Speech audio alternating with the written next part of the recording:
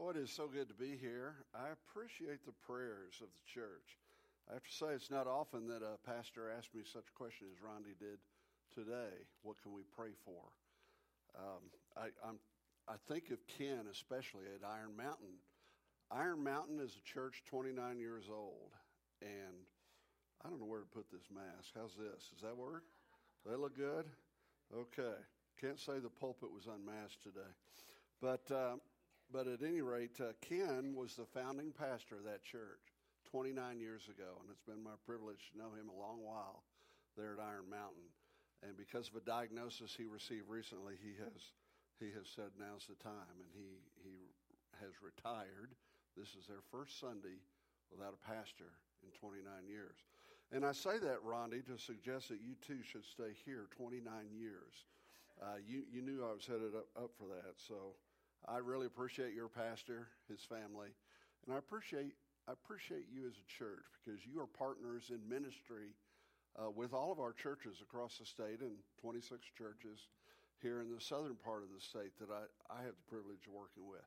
You actually contribute to student ministry that we've just prayed for. You contribute financially to the ministries that we perform, and I'm grateful for Living Hope Church. So today, I want to say the text of our sermon is from the book of Exodus.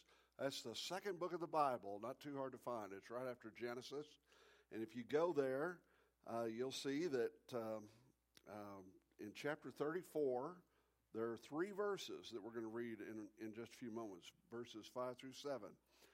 Before I read it, let me just say I'm inspired this first Sunday of the year to talk about God's glorious goodness. You know, your pastor is pretty bright. I've already bragged on him a little bit, but I look back at my notes and I discovered that he talked me into driving over here last January, first Sunday of the year too. I didn't remember that, but it's true. I've already made a note for next year, okay? That'd be 3 years running. So, no, seriously, it's great to be here. Grateful for that. But this first Sunday of this new year, I want to talk about the glorious goodness of God. There's nothing that you should regard as more infinite than the goodness of God. There's nothing that you should regard as more complete, more fundamental to your own personal story than the glorious goodness of God. I'm indebted to Dane Ortland, who's written a little book called Gentle and Lowly. It's a great little book, and he has helped me in the study of this particular passage. A little background on it. In Exodus 34, what we see here when we read in a moment is that God is revealing his glory, and he's doing it at the request of Moses. He's a pretty nervy fellow, you know, but that's the way it worked. And as we read in a moment, we'll see that God has placed Moses in the cleft of a rock to protect him. And what follows in the verses 5 through 7 today is probably the most stunning scene in all the Old Testament. Think of that. Meditate on this as I read Exodus 34, verses 5 through 7. Then the Lord came down in the cloud and stood there with Moses and proclaimed his name, the Lord. And he passed in front of Moses, proclaiming, the Lord, the compassionate and gracious God, slow to anger, abounding in love and faithfulness, maintaining love to the thousands, and forgiving wickedness, rebellion, and sin. Yet he does not leave the guilty unpunished. He punishes the children and their children for the sin of the fathers to the third and fourth generation. Let's pray again before I go on to preach. Father, thank you for your word. We pray that you would speak to us through your scripture today, through this wonderful passage in the book of Exodus, Lord. We pray that you would touch our hearts. Father, I pray that you'd speak not so much through me as through your Holy Spirit to the needs of each person here. For some, maybe the need to come to salvation. to a commitment to Christ. To others, maybe the need today to be encouraged and to face the future with optimism. Father, we just pray today that as we preach and as we worship, that you would be glorified and that we would see your goodness as the best thing about you. That we would see your goodness as we've never seen it before in our lives. And if that would be so, Lord, our lives would be changed. And we would praise you for that in advance. In Jesus' name, amen. Some years ago, I led a team of prayer warriors to Tibet. And while in Tibet, we hired passage to the Ganden Monastery, a Buddhist community 14,000 feet up in the mighty Himalayas. At Ganden, there's a lot to see there. It's pretty surreal, and truthfully, there's a lot of it I don't really talk about, except to say that it is indeed behind enemy lines. But at Ganden, we went there as a prayer team, and we learned that monastery way up on the mountain had been established in the year 1409, as we reckon the calendar here in the West. And in its heyday, there were over 5,000 Buddhist monks there, and the community that surrounded them, it would qualify as a decent-sized town in Wyoming on the top of a 14,000-foot mountain.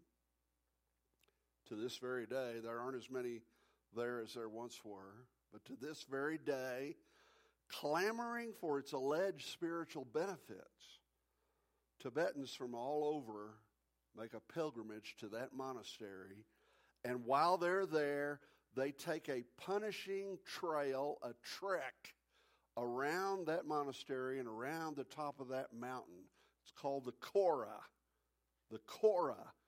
And this torturous trail has been walked for 600 years now by countless numbers of Tibetans. And my team was there prayer walking, and we prayer walked that same lung-bursting trail, praying for the Tibetans to turn to Christ.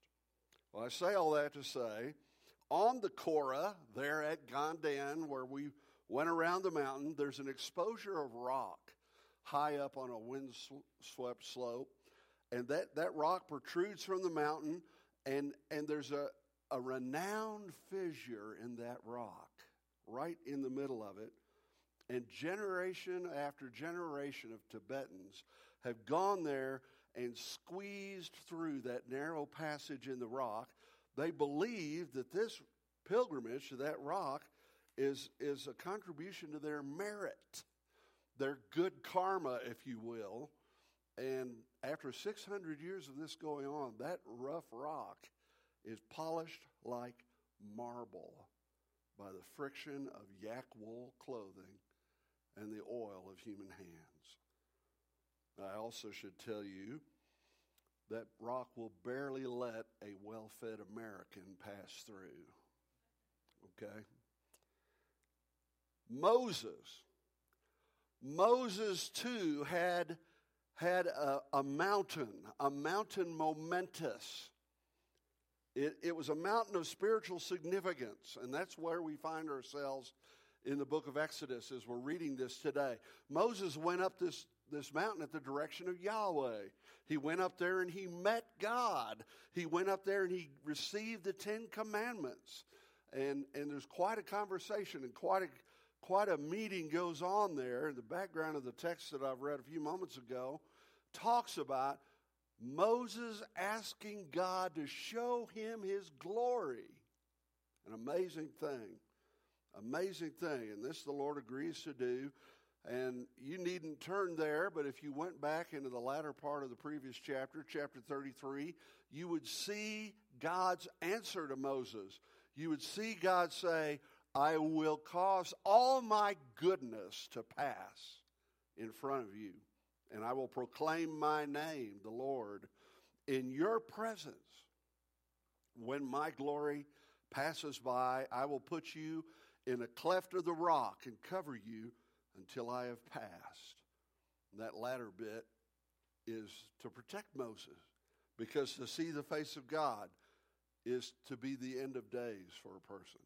They cannot survive. We cannot survive seeing the face of God. And anytime I read about Moses, anytime I look at this passage about Moses in the cleft of the rock, protected by God, I think of that futile rock squeeze in Tibet. How good it is, thankfully, that we have God's glorious goodness rather than a rock to provide us a way to be brought home to our Maker and to eternal life in Him. 3 things I want to look at today. 3 things I hope you will cherish as we look at Moses seeking to behold God's glory. The first point I would say today is simply this: God's glory is revealed in His goodness even more than in His power.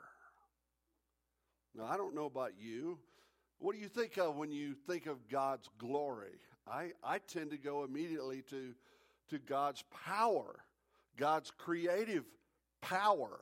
I think about how He carved the Flaming Gorge just not many miles from here, how that went into the Grand Canyon, and drip by drip over immense time, God carved that canyon. That's power. I think of God's power when I think about, maybe surely you've seen it too. If you haven't, you should arrange to go out some clear, cold night and see the Milky Way spilled across the Wyoming sky. Billions of stars. God spoke with power. He spoke this universe into existence. It's just Christmas Day. Okay, I'm a nerd. I have to get this in. Christmas Day, the James Webb Space Telescope was launched. Opens a whole new era of discovery for us. This magnificent telescope is going to make it possible to see more of our universe than we've ever seen before.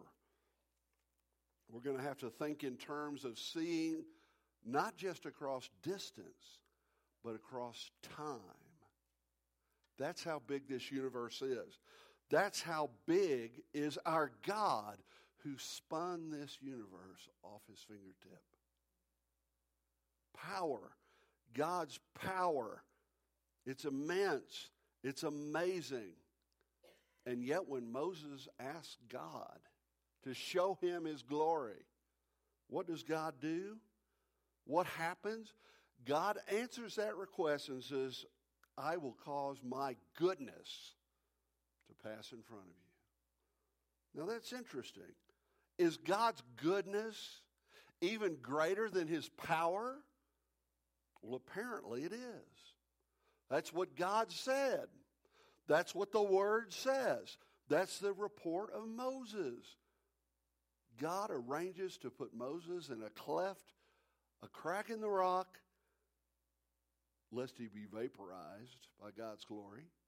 And then the first words from God's mouth, the first word God says, speak of His compassion and grace. Again in verse 6 of Exodus 34. And He passed in front of Moses, proclaiming, the Lord, the compassionate and gracious God. I hope you let that soak into your heart. Just as the universe is bigger than the eye can see, more immense than the brain can comprehend, so is the goodness of God immense and beyond our comprehension. Moses asked for glory. He wanted a demonstration of God, how powerful He is. But instead of that, God gives him His highest glory as goodness. We sang about that a little earlier. That was really good music. The revelation of how big God is begins with compassion and grace. He sees our situation, and He will minister to us and provide for us and meet us at the point of our deepest needs. That's the goodness of God. Do you know the goodness of God? it's greater even than his power. Second point, it becomes obvious to us as we look at this and consider this prayerfully and in the clarity of the Holy Spirit, that when we think of God's glory and his goodness, we'll find that it's even greater than his authority. We think of God's power, and it's immense. And then we think of God's authority. That's immense too, but his goodness is greater. Now, when we think about anybody in this world who's glorious, anybody who's of renown, we're usually thinking of name, title, and rank. I saw in the news, maybe you did yesterday, that in North Korea they celebrated the 10th anniversary of the, let's just call it a dictatorship, of Kim Jong-un over North Korea. He gave a big speech. As is often true with dictators, the state media of North Korea gives him some pretty fancy titles. He is called by state media the respected supreme leader comrade Kim Jong-un. And sometimes he's given more honorific titles like brilliant comrade, shining sun, S-U-N, of the 21st century. Well, that's pretty strong stuff, isn't it? Maybe slightly exaggerated. But don't we do that sometimes? You can't hardly go out to eat in Green River or Rock Springs right now without seeing a little sign on the door. And all over Wyoming, I'm seeing this. There are establishments looking to hire underwater ceramic technicians. That's a dishwasher for those of you who don't know. Yeah, grandiose title. Might be glorious, but it may or may not be deserved. So, when Moses asked God to show him his glory, God says, I will proclaim my name in your presence. So what does he say? What would Moses have anticipated? I mean, what does God call himself? The thundering eternal ruler of all? The maker and destroyer of worlds? No. Although he could. He could claim that and a whole lot more for himself, but he doesn't. And verse 6 continues there. As God passed in front of Moses, proclaiming the Lord, the compassionate and gracious God, slow to anger, abounding in love and faithfulness. That's what he says. That's the name he gives himself. If anybody's entitled to a grandiose name, bristling with authority, far surpassing Kim Jong-un, far surpassing anyone in the flesh, it would be Almighty God. Surely. Yet Moses asked to see his glory, a panorama of his authority, and God proclaims that he is glorious because he's a God slow to anger.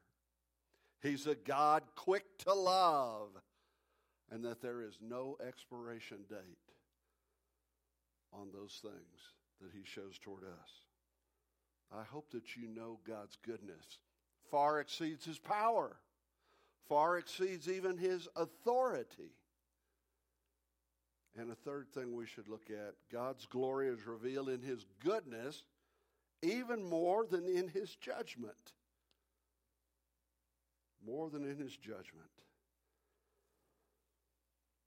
Well, when we talk about God's power, we can talk about that rather objectively, almost theoretically. It's a function of a conversation, an analysis maybe. And then when we turn to, as I have secondly, to talk about God's authority, that maybe makes us squirm a little bit. Not only is God powerful, yes, I see that, he also has authority over all he's made, which, that includes me too. And then when we turn to the third idea of God's goodness being greater than his judgment, we find that a conversation about judgment begins to really get personal. And it should. It should make us look within a bit. Now, I have to tell you the truth. I'm like a lot of people. I like a gee whiz vision of grandeur. I want to read about what that telescope finds someday. Those entertain the brain, but they leave the heart alone, don't they? Wow, that's awesome. Cool. What's next?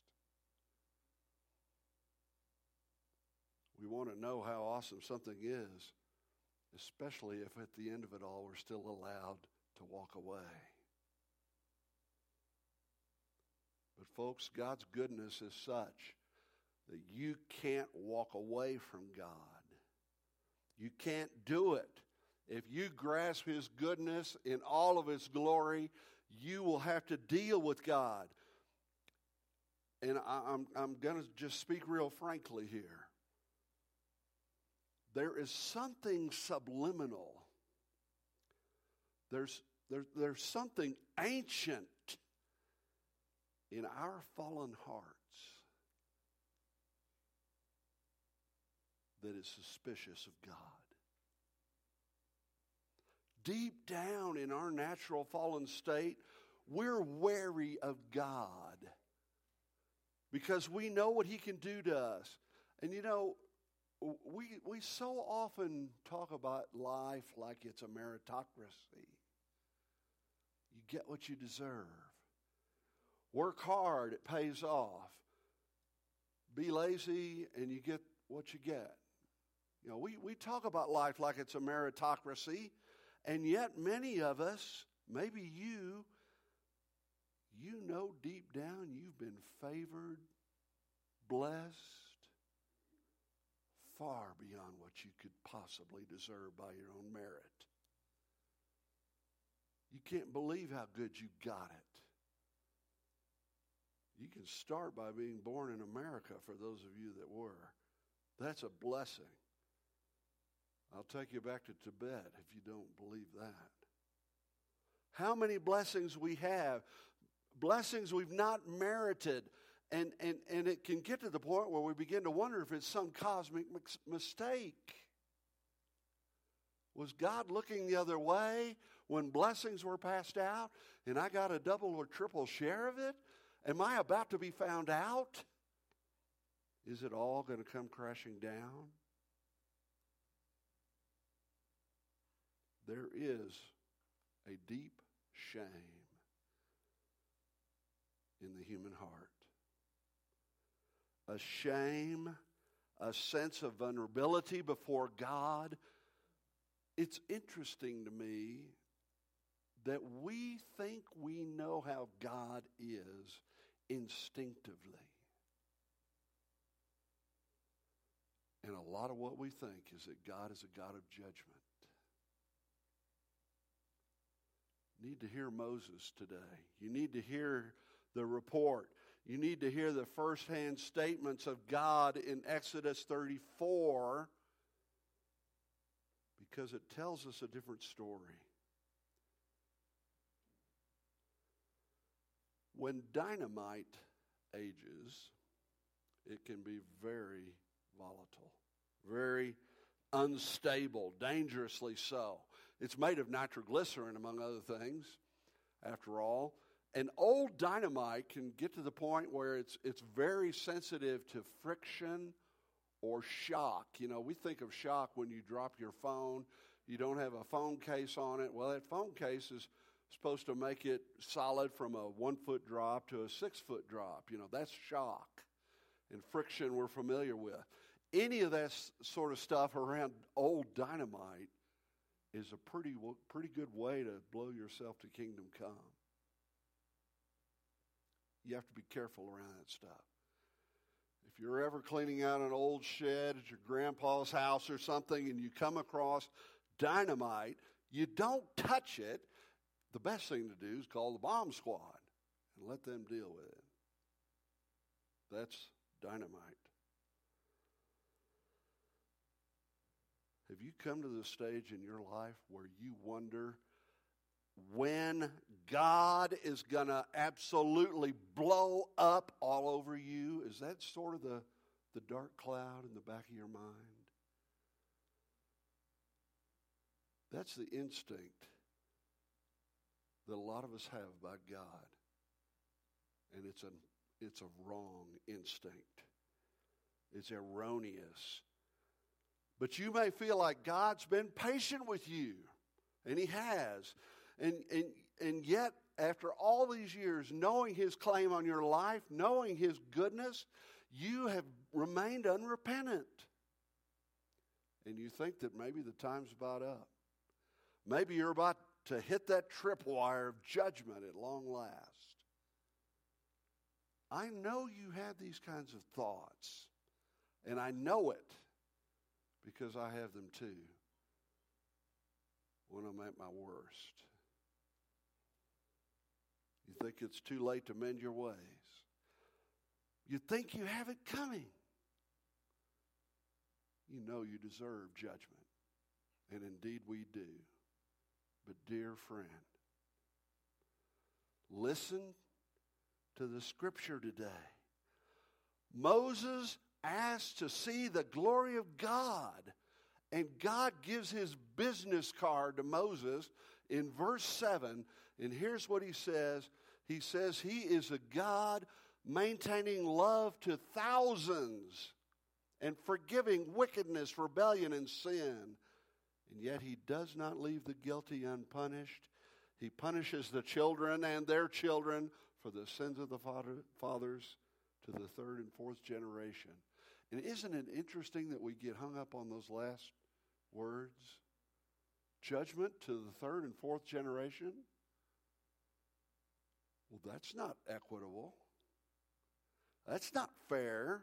That's not even justice, we might tell ourselves in that same worst day kind of instinct about God that I've just described. But we're missing the bigger point.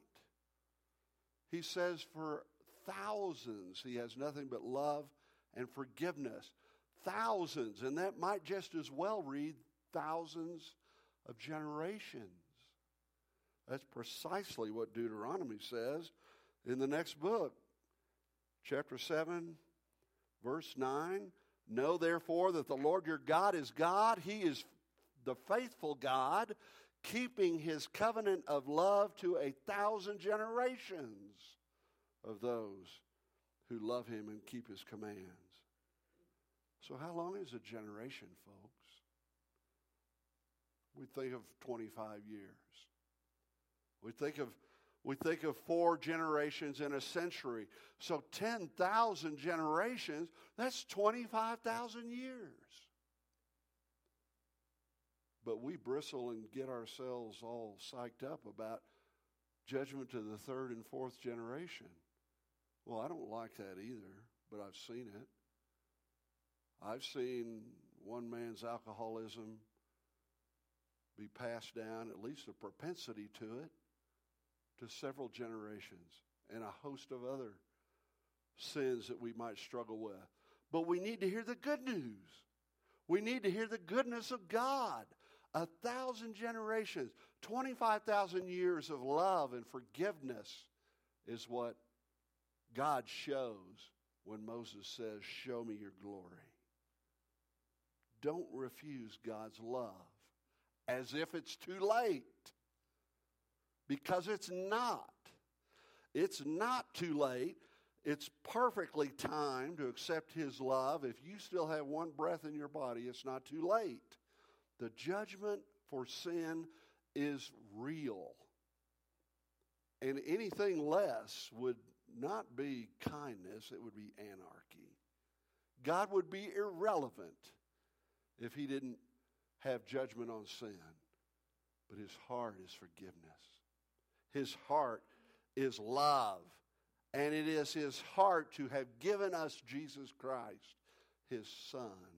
And so our sin and the judgment on it sits on His shoulders. Moses in his day asked to see the glory of God. And God showed him his goodness. And in our day and in these last generations, God has shown us his goodness in Jesus. It is in Jesus who is mighty to save. That's all he's interested in. If you want the goodness of God in your life, you want Jesus. So whatever power you think of when you think of God, his compassion for you is greater still. Whatever authority you think of when you think of God, his love for you is greater still. Whatever judgment you think about when you think of God as he relates to your life, know this, his forgiveness toward you is greater than that judgment. See the glorious goodness of God and come home to him. Come to Jesus. And if you're a believer, as most of you are surely today, come to Jesus and rest in his goodness as you come to this new year. This new year of faithfulness, of service, of worship in church. The glorious